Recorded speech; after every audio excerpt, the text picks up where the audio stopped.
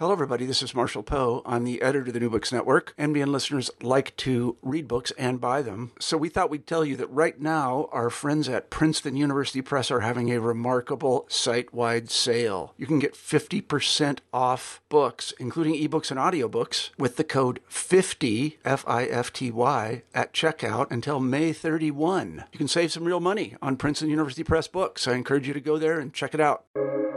Welcome to the New Books Network. Welcome to New Books Network. I'm your host, Schneur Zalman Newfield. Over the last 40 years, the U.S. penal system has grown at an unprecedented rate, 5 times larger than in the past and grossly out of scale with the rest of the world. In The Punishment Imperative, The Rise and Failure of Mass Incarceration in America, published by New York University Press in 2013, criminologists Todd Clear and Natasha Frost argue that America's move to mass incarceration from the 1960s to the early 2000s was more than just a response to crime or a collection of policies adopted in isolation. It was a grand social experiment. Tracing a wide array of trends related to the criminal justice system, this book charts the rise of penal severity in America and speculates that a variety of forces have finally come together to bring this great social experiment to an end. Todd Clear is University Professor of Criminal Justice at Rutgers University Newark.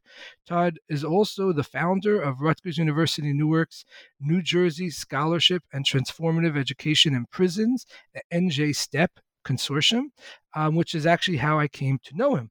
I'm so glad and honored that his book has brought him to our program. Welcome, Todd. Thank you. Thanks very much for that introduction. I appreciate it. So to get started, could you please tell us a little bit about your background and what led you to write this work? Well, so I've been in the criminology business for over 40 years, and during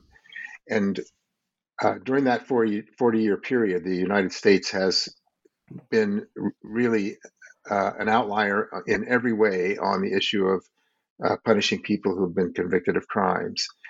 And early in my career, I worked hard on issues of alternatives to incarceration. And I had this idea that if we could strengthen and make more effective various alternatives to incarceration, judges would use them and the prison population wouldn't grow. And of course, that idea is, as the book says, entirely wrong-headed. And the prison population has grown in the United States until very recently, no matter what else happened, when we were at war, when we were at peace, when the economy was strong, when it was weak, when we had a lot of people coming into the crime-prone ages, when that portion of the population was declining, the prison population grew. And early in my career, I was involved in various groups that were interested in prison abolition. And so the irony is that whatever the opposite of abolition is, that's what we did. And so I've been interested in that question for my entire career.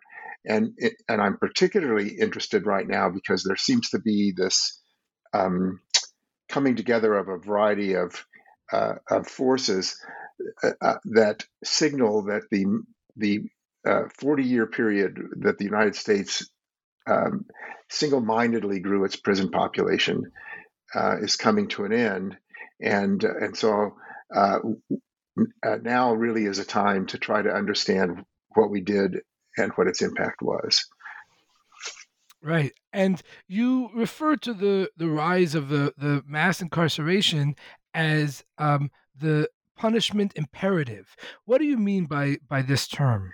So for decades, really, no matter what the problem was that any political or social scientist was trying to address, the requirement was that we had to ratchet up punishment.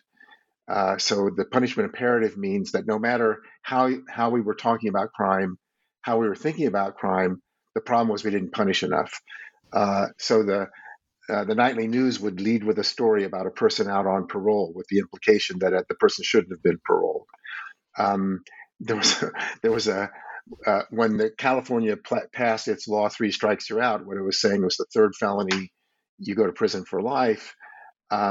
Some people in the South started saying we should actually have 2 strikes you're out. Why did you get a third? Why should you get a third strike? And not to be outdone, other politicians started saying, well, how about 1 strike you're out? And then literally there was a proposal on the table. It didn't go anywhere in Georgia, where a person said, well, we should really have no strikes and you're out. I mean, you should just be out. And so I remember one time I was driving through when I moved from New Jersey to Florida. I was driving through Georgia on election day, and I was listening to the election ads, and people who were running for county clerk were arguing on it, were floating ads about get tough on crime. People who have nothing to do with crime policy, and the great example of this was, of course, Bill Clinton, who out-toughed the tough guys, and really took it was a partisan issue, Republicans versus Democrats, much like it's beginning to look right now.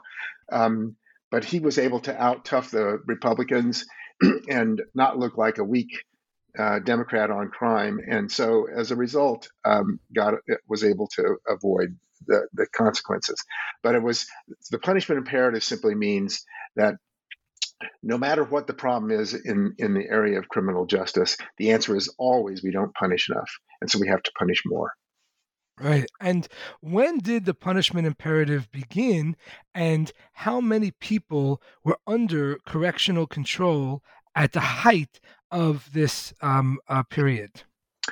So let me throw out a few numbers. These numbers are from, I'm working from memory, so they might be a little bit off. But in the last, between prison population grew every year between 1971 and 2010. So every year in the United States, we had more prisoners at the end of the year than we had at the beginning of the year. Incarceration rates grew by 5-fold. Just to give you one example, in 71, there were about 200,000 people in the entire U.S. prison system. And today, there are more than that number serving life sentences. So there's a permanent population today of people in prison that is larger than the population that started. And the crime rate today, by the way, according to the Federal Bureau of Investigation, Uniform Crime, is about the same as it was in 1971. So it hasn't had much to do with crime. I think actually that's the most important thing to get off the table. We grew the prison population as a way of dealing with things that we talked about it as though it was a crime policy, but it was really a policy about a lot of other things at the time.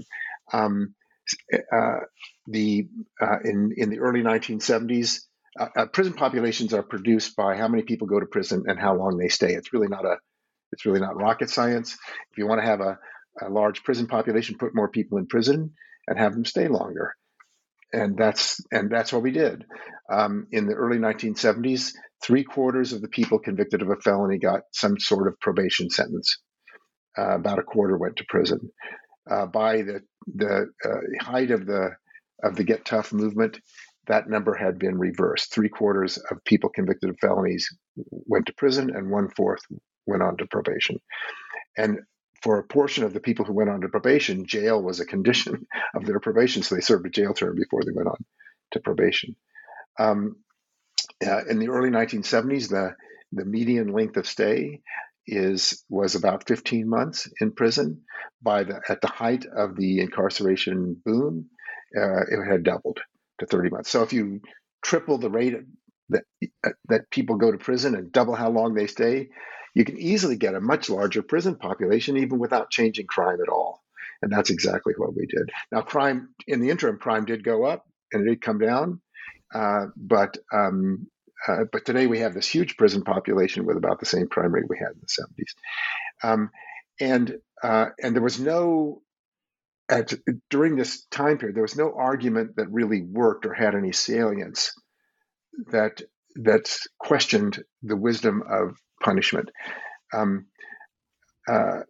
the irony was that it wasn't working empirically on its own terms, but it still was working conceptually as a frame, as a way of framing the social problem. And so politicians who needed to have something to say about crime, this is what they said.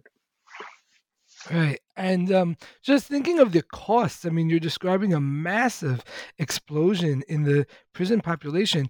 Roughly speaking, how much did this cost the taxpayers during this period? Well, there's two ways of looking at the costs. One is how many dollars are committed to the correctional system, and that number is somewhere between 80 and 100 billion a year. But another way of looking at costs is opportunity costs. What could have happened had we done this a different way?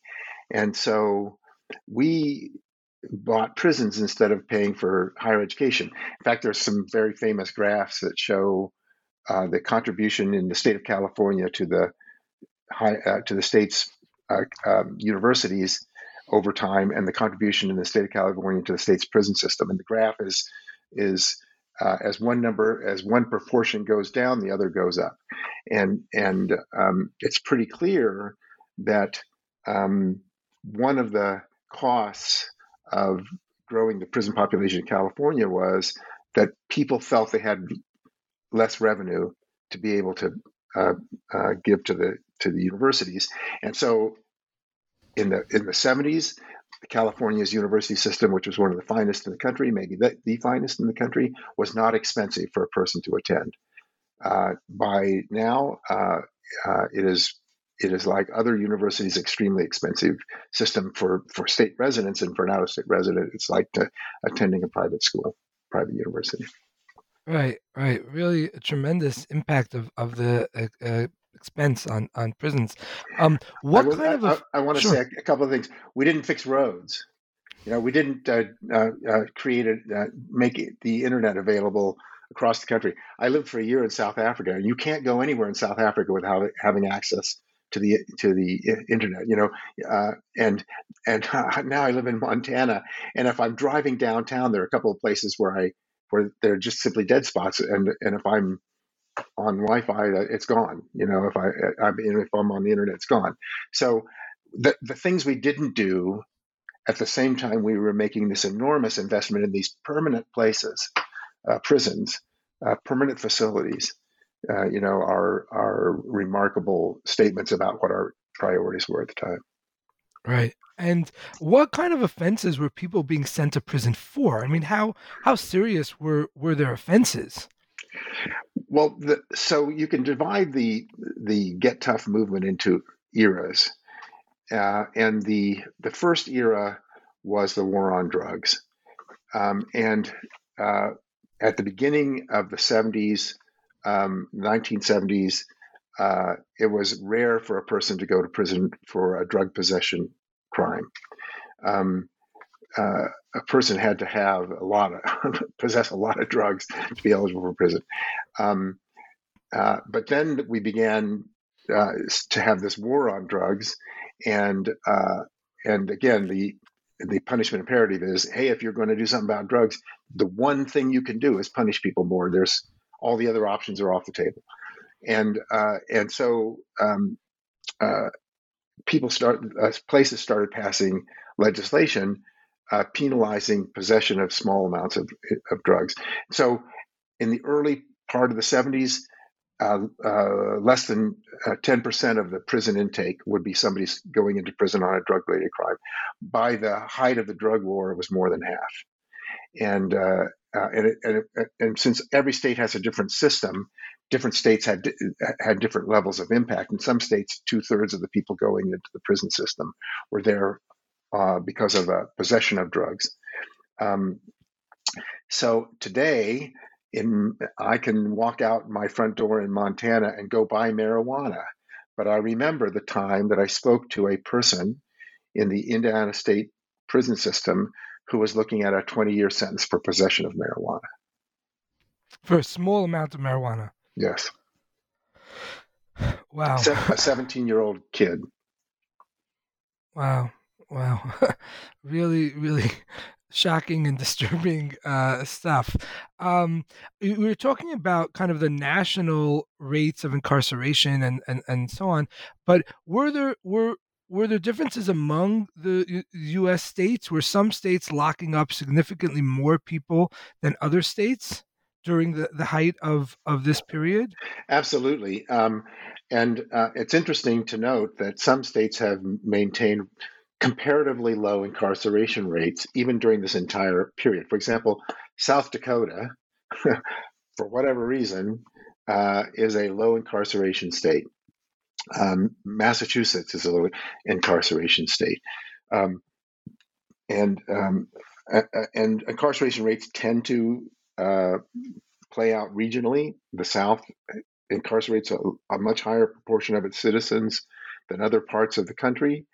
And so year in and year out, there was this kind of contest between Oklahoma, Arkansas, Alabama, and Mississippi to see which one had the highest incarceration rate. And over time, they were always up there in the top five kind of thing. But sometimes Arkansas would be the winner, and sometimes Oklahoma would be the winner.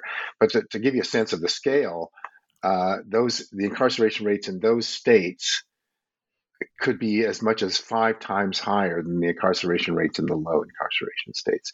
So there was not any actual. The punishment imperative was a social paradigm, a policy paradigm, but in fact, what we have is 50 different punishment policies, 51 counting the federal jurisdiction, and each state and each jurisdiction has had its own strategy for implementing a punishment focus.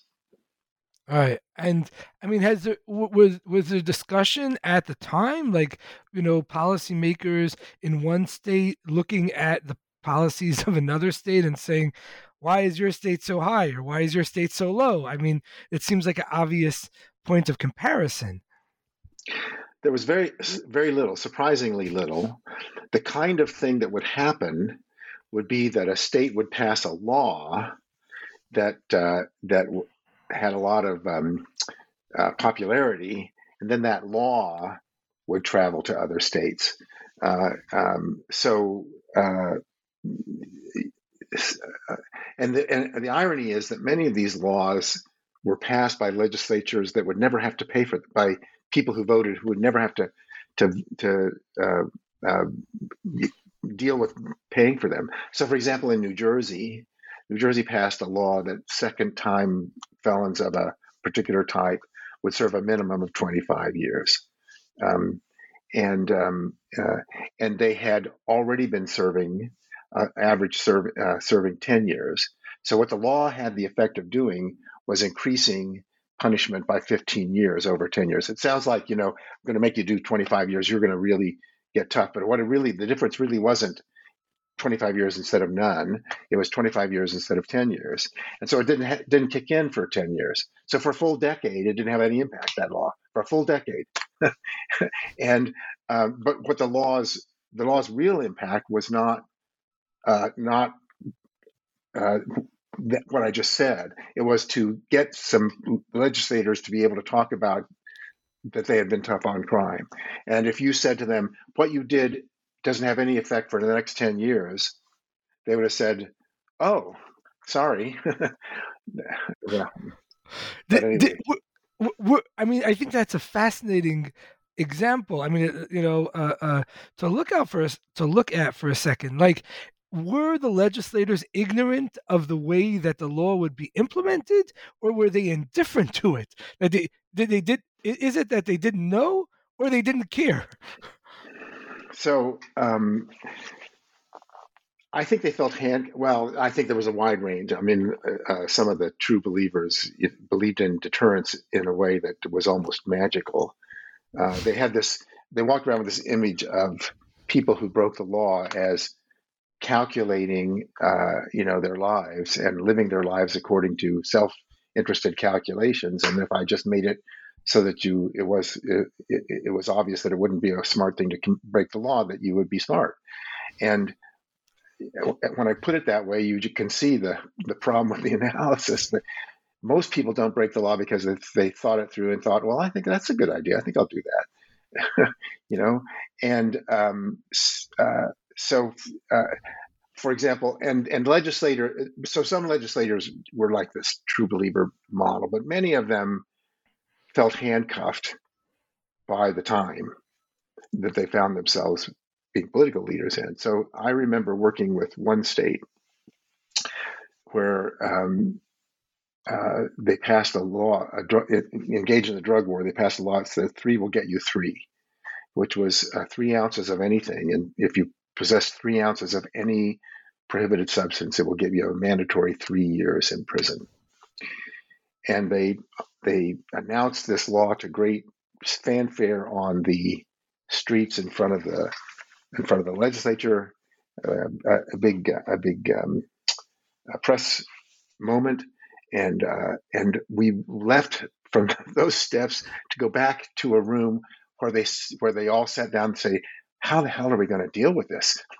What are we going to do? How are we going to pay for it? What's it, And so they sort of knew that it didn't make any sense, but they didn't feel like they had many choices.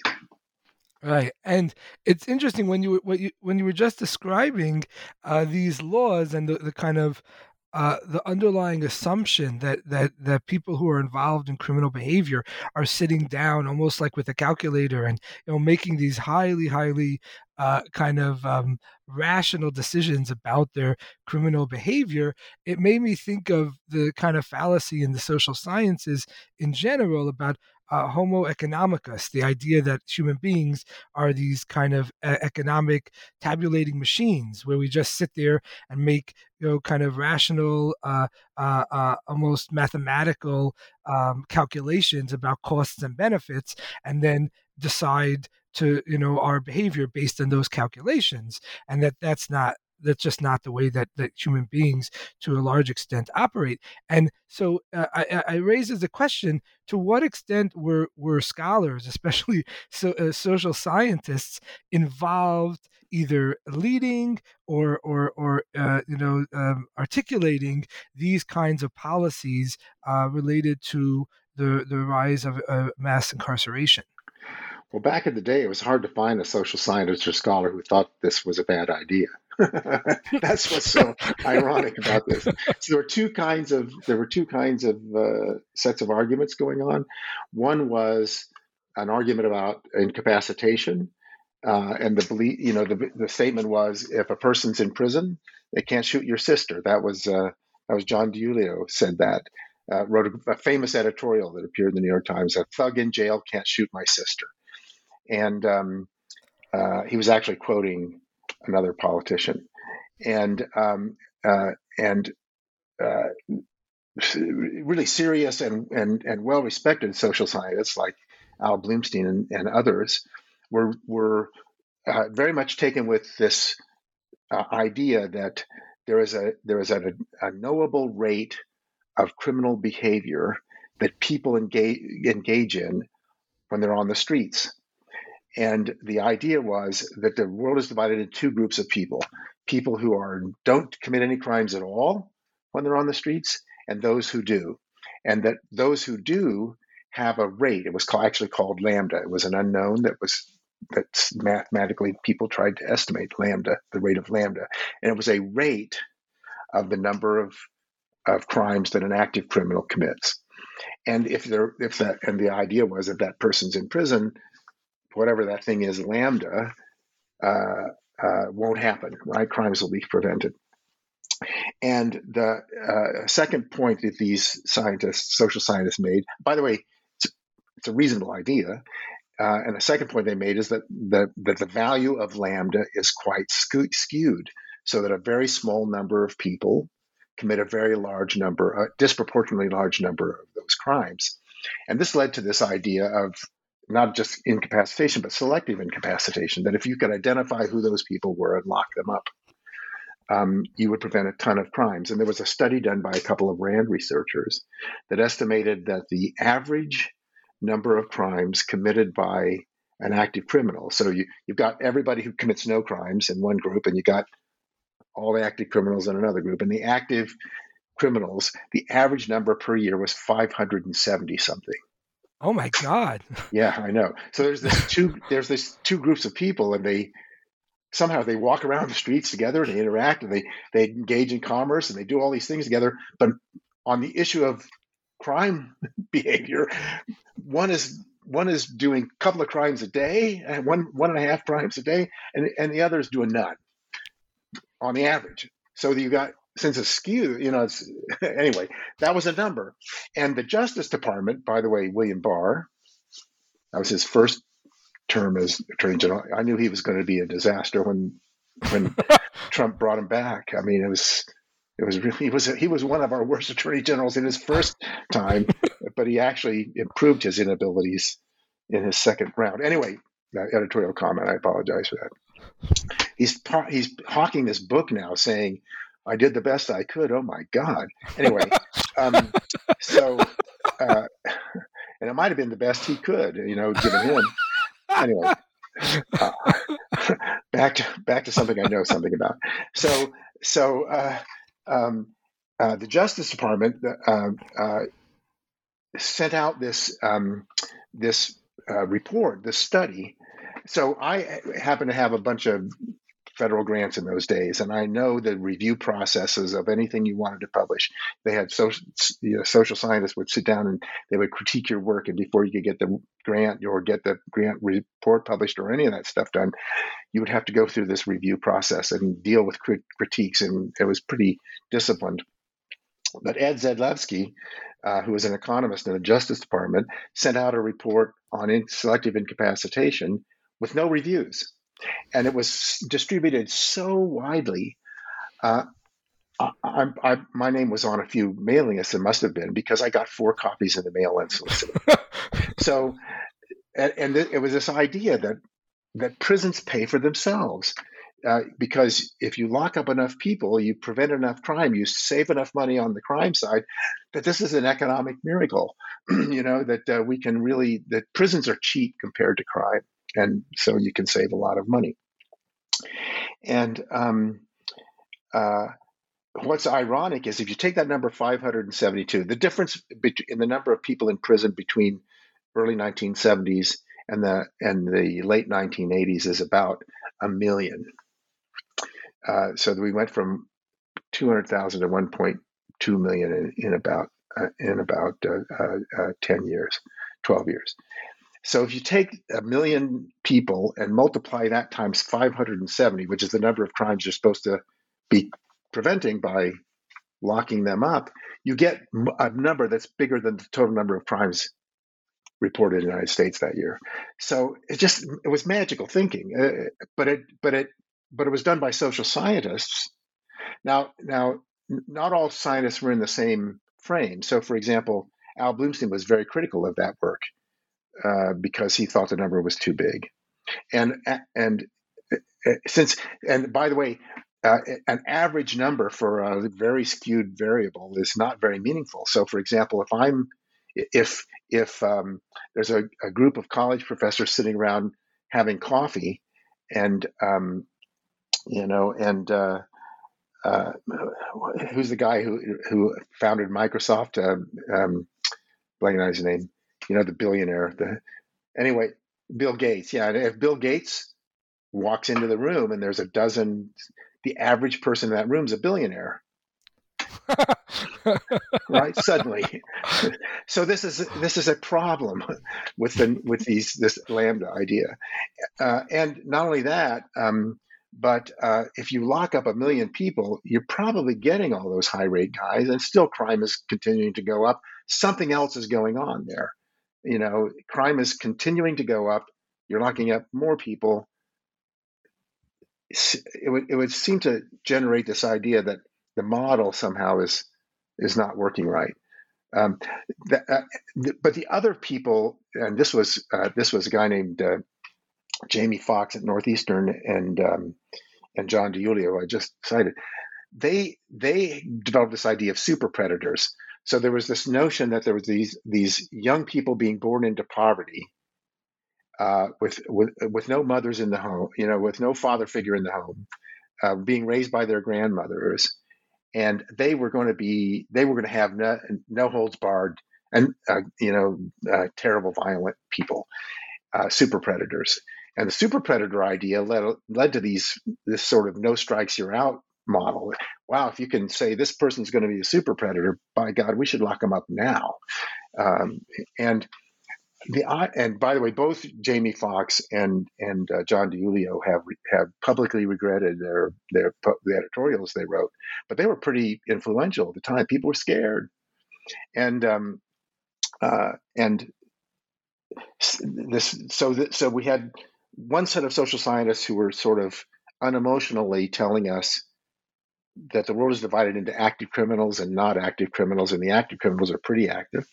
Another group of social scientists tells us quite emotionally, and let me tell you, there's a horde of them being born right now. And by the way, you can guess what their racial ethnic makeup was. But anyway, they're being born right now, and they're on their way. Watch out, baby. And so there was no sort of calm down. It's going to be okay. That didn't happen in the policy world or in the academic world. And I was one of a handful of people critiquing the growth of the prison system. This is probably a bit of an exaggeration, but I think the active publishing, writing social scientists who were arguing this was a big policy mistake, you could probably count them on the fingers of one or two hands.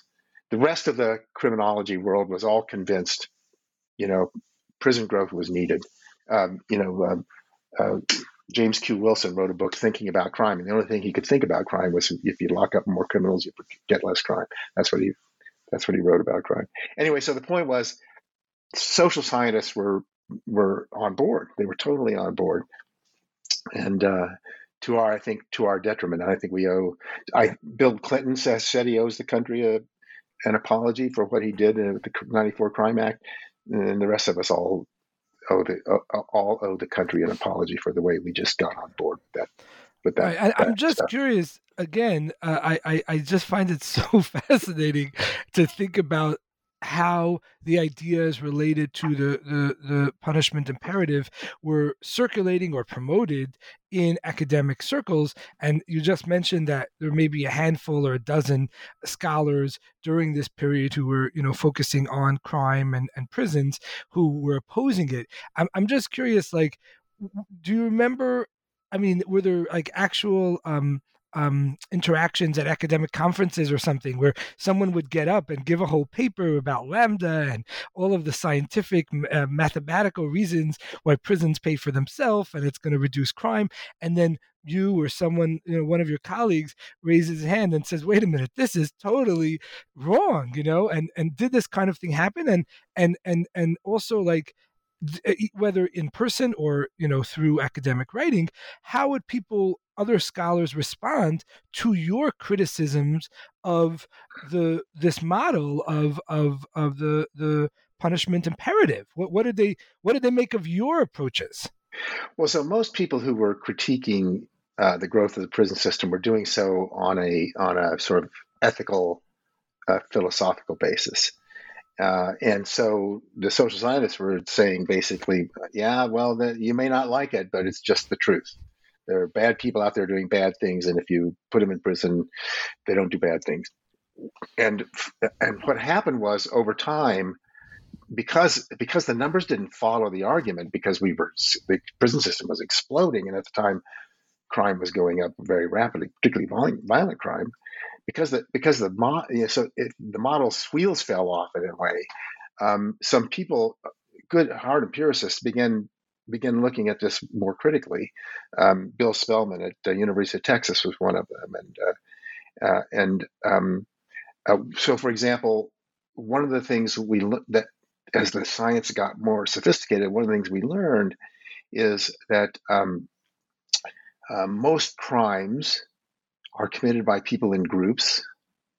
And if you lock up one or two members of the group, it doesn't change the number of crimes that group is responsible for.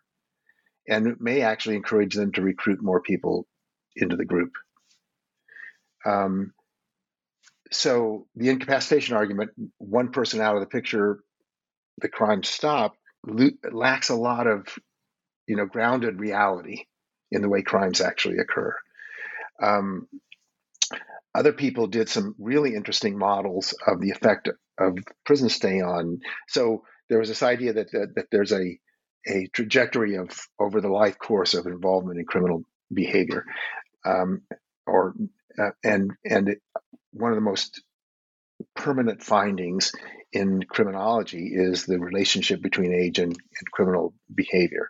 So people tend to get started in illegal behavior in their early teens. It peaks in late teens or early 20s, really late teens, early 20s.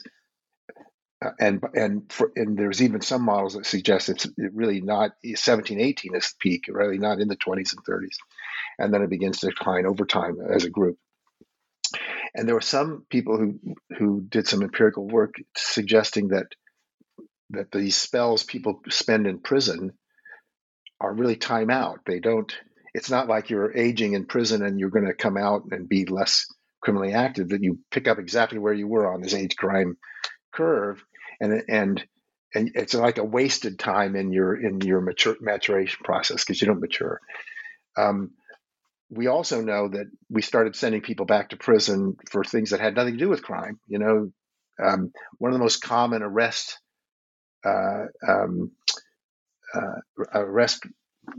complaints in the city of Chicago is that a person who is not allowed to be consorting with known criminals is consorting with known criminals.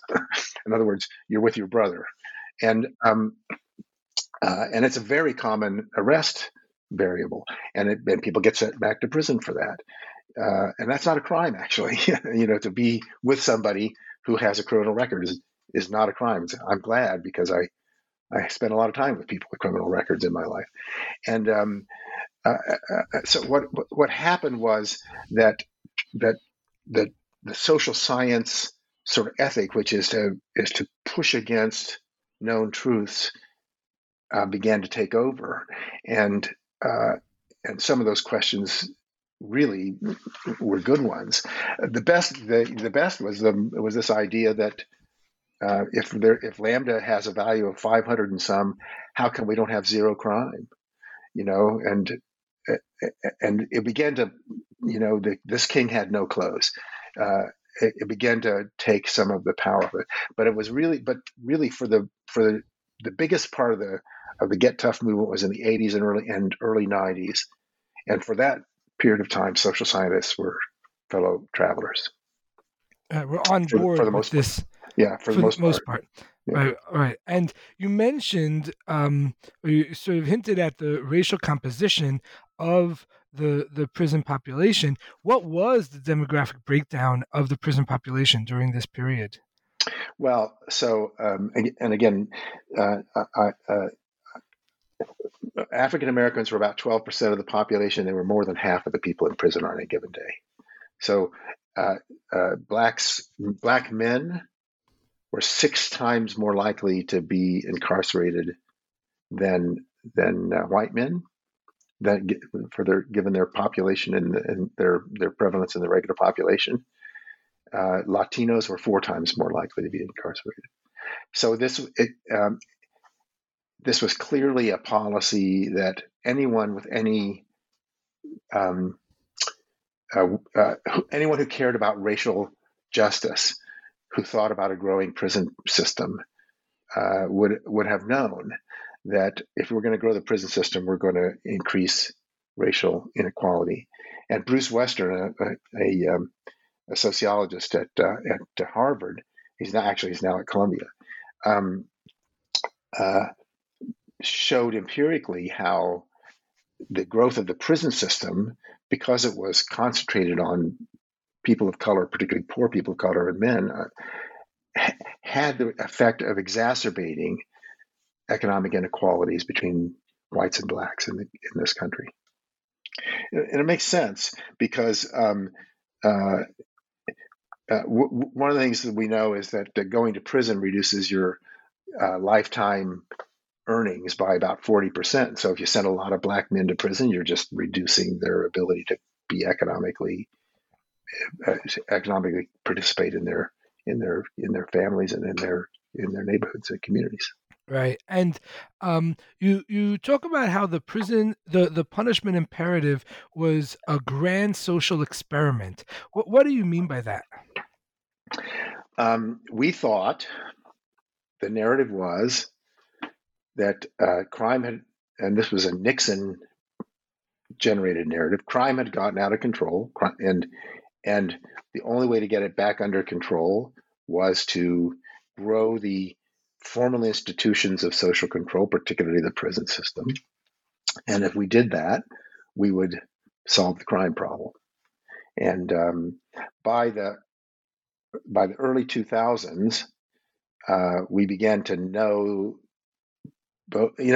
actually, crime started dropping in the 1990s, but the prison population was continuing to increase for another decade after that.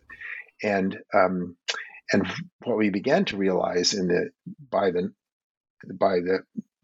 turn of the century was that there was a real disconnect between how many people we had in prison and what our social goals were, particularly goals of social equality, access to goods and services, and that kind of thing. And so the energy left the movement, the Get Tough movement, interestingly, when people stopped being upset about crime because crime was dropping. And to step back a drop, what were some of the main factors that actually gave rise to the Get Tough on Crime movement beginning in the 1970s that gave birth to the a punishment imperative? Well, so the 60s were a time of a lot of intense social conflict, anti-war, and civil rights movement, and the reaction against the civil rights movement, the passing of the civil rights legislation, and then urban violence, and particularly racially based violence, like we call them riots. I don't think that's the best term for it, but unrest is probably a better term. But what happened in Newark, what happened in Gary, what happened in Watts, and so on, and a general social argument developed that things had gotten out of control, and the formal institutions of the society had to get them back under control. And it wasn't just crime, but crime was a leading indicator, and so. It was as though there were two camps. One camp saying, disorder has gotten to be the main central problem for year after year. When you had these surveys of what people were most concerned about, crime was always number one or number two on the list. Even when crime was dropping, it was number one or number two on the list. And so there was this idea that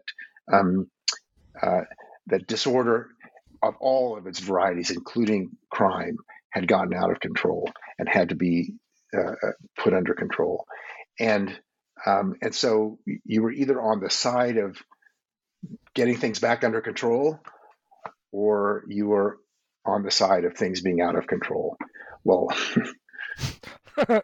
tell me how you're going to win that debate if you're in favor of things being out of control. So that was the way the problem was defined. And so, of course, if you walk along saying the way to get it under control is to put more people in prison, that argument, is hard to dispute. Right. And what were there political and economic factors that also promoted this punitive turn? Well, we're seeing them now. The economy was changing from an economy based on jobs in factories and jobs making things to jobs that involved education and training, and that was harder to distribute across social classes. And we also have this manifestation of that, which is people moving to cities and people leaving rural areas. Ironically, incarceration, we think of crime as a big city problem, but incarceration rates in urban areas are actually today higher than they are in cities. And I think it's because incarceration is what you do when you don't have anything else to do with a person. And these rural areas have been decimated by the economic factors that have eaten away at their capacity to support good lives.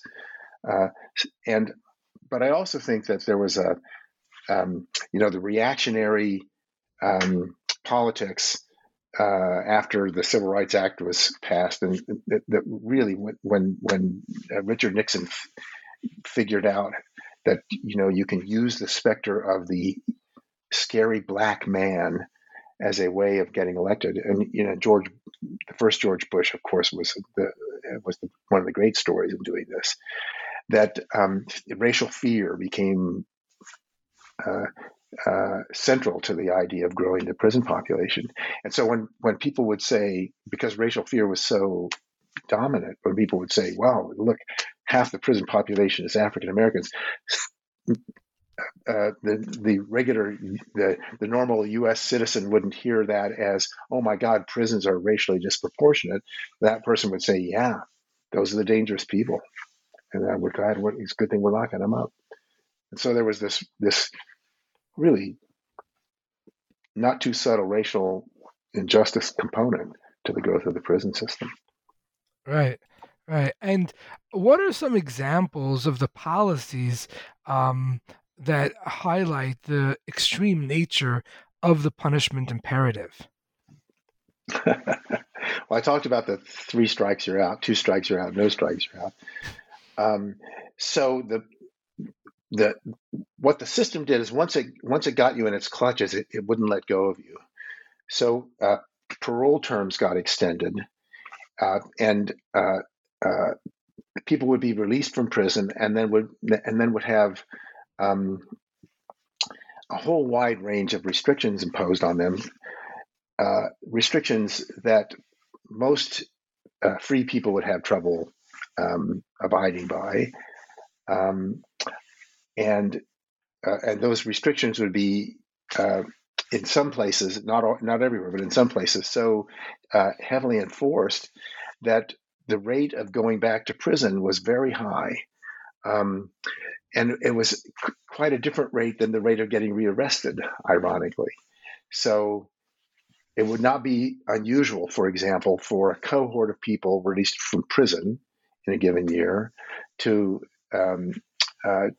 have half of them go back to prison, but and of that half that goes back to prison, less than half experiencing an arrest. So how are they going back to prison? They didn't report to their parole officer. They turned in a dirty urine. They were caught living in a place that was not legal for a parolee to live. The parole officer began to worry about who they were consorting with and who they were spending time with, on and on and on. So violations of parole rather than actual crimes. Rather than actual crimes, correct. Wow, I see. And yeah, sorry, go ahead. Well, so and then the Get Tough movement became a surveillance mechanism in the schools. So in inner city schools in particular, a closer level of surveillance of youth would lead to quicker intervention into their lives. And because we had this idea that there were these super predators being born around us, we would react very quickly to deviance on the part of young people in urban school settings, and I know there's this idea that urban schools are behavioral disasters where none of the students are under control. But the point is, there's a lot of control being put on them, and students are being removed from those schools and put into the juvenile justice system. Now, ironically, the leading indicator of the drop in the number of prisoners in the U.S. has been the juvenile justice system, which has been declining in size for 20 years. And because this idea that we had these super predators around that we should be very scared was just so not only wrong, it was exactly the opposite. Young people are getting arrested at much lower rates than previous cohorts. There's a very strong cohort effect on arrest rates for youth. Today's youth are much less likely to be arrested, much less likely to be involved in serious crime than youth 20 years ago. And so what we now know is that crime is a product of a much more complex set of indicators just than what an individual calculates he can get away with. And investments made in other places have much longer and much deeper impact. All right, and as your the subtitle of your book indicates, you argue in the book that since since the year 2000 roughly, there's been a steep decline in the prison population, and that there's a waning of this punishment imperative. What are some of the signs that indicate this positive direction? Well, so nationally, the prison population is down almost 20% from its peak. Now, this is it's a very state-specific issue. Some states are continuing to grow. As I said, I live in Montana, and Montana's a state that has a growing prison population, but there are really only about 4 states that are continuing to grow their prison population. And some states have had really dramatic drops in their prison population. New Jersey, for example, is more than 40% drop in its prison population. The pandemic, we're not exactly sure of all the mechanisms about how this works, but the pandemic is associated with declines in prison populations almost across the board. And some states quite remarkably so. California, the California prison system was held to be unconstitutional in the way that it handled its medical care, and forced the state of California to implement new laws, and the California prison system has declined by a third, and it's actually declined by more than that now. So what's happening is that we're beginning to reap the benefits of dropping crime rates, and legislatures are not passing Get Tough laws anymore. The Get Tough law period sort of really ended in the 90s, and some of the rollback is happening, particularly around drug-related crime. The problem is that to get to the current rate of decline, to get back to where we were in the early 1970s, will take half a century. So an aggressive legal reform agenda is necessary to be able to return to a more reasonable level of incarceration. All right. And what would you say are the main motivators in the shift away from the punishment imperative since the late 90s or early 2000s? Some people are worried about how expensive prisons are. And they are expensive compared to other ways of doing things. But I think that sort of the central political motivation is racial disparity. And I think the nation's growing consciousness of its responsibility for a history of unfair racial policies includes the growth of the prison system. And I think people of goodwill are motivated to try to do something about that.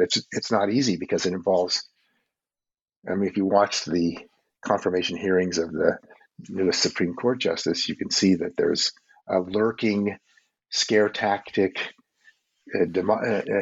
demagoguery agenda that's available to anybody who wants to run on it, and it sort of writes itself.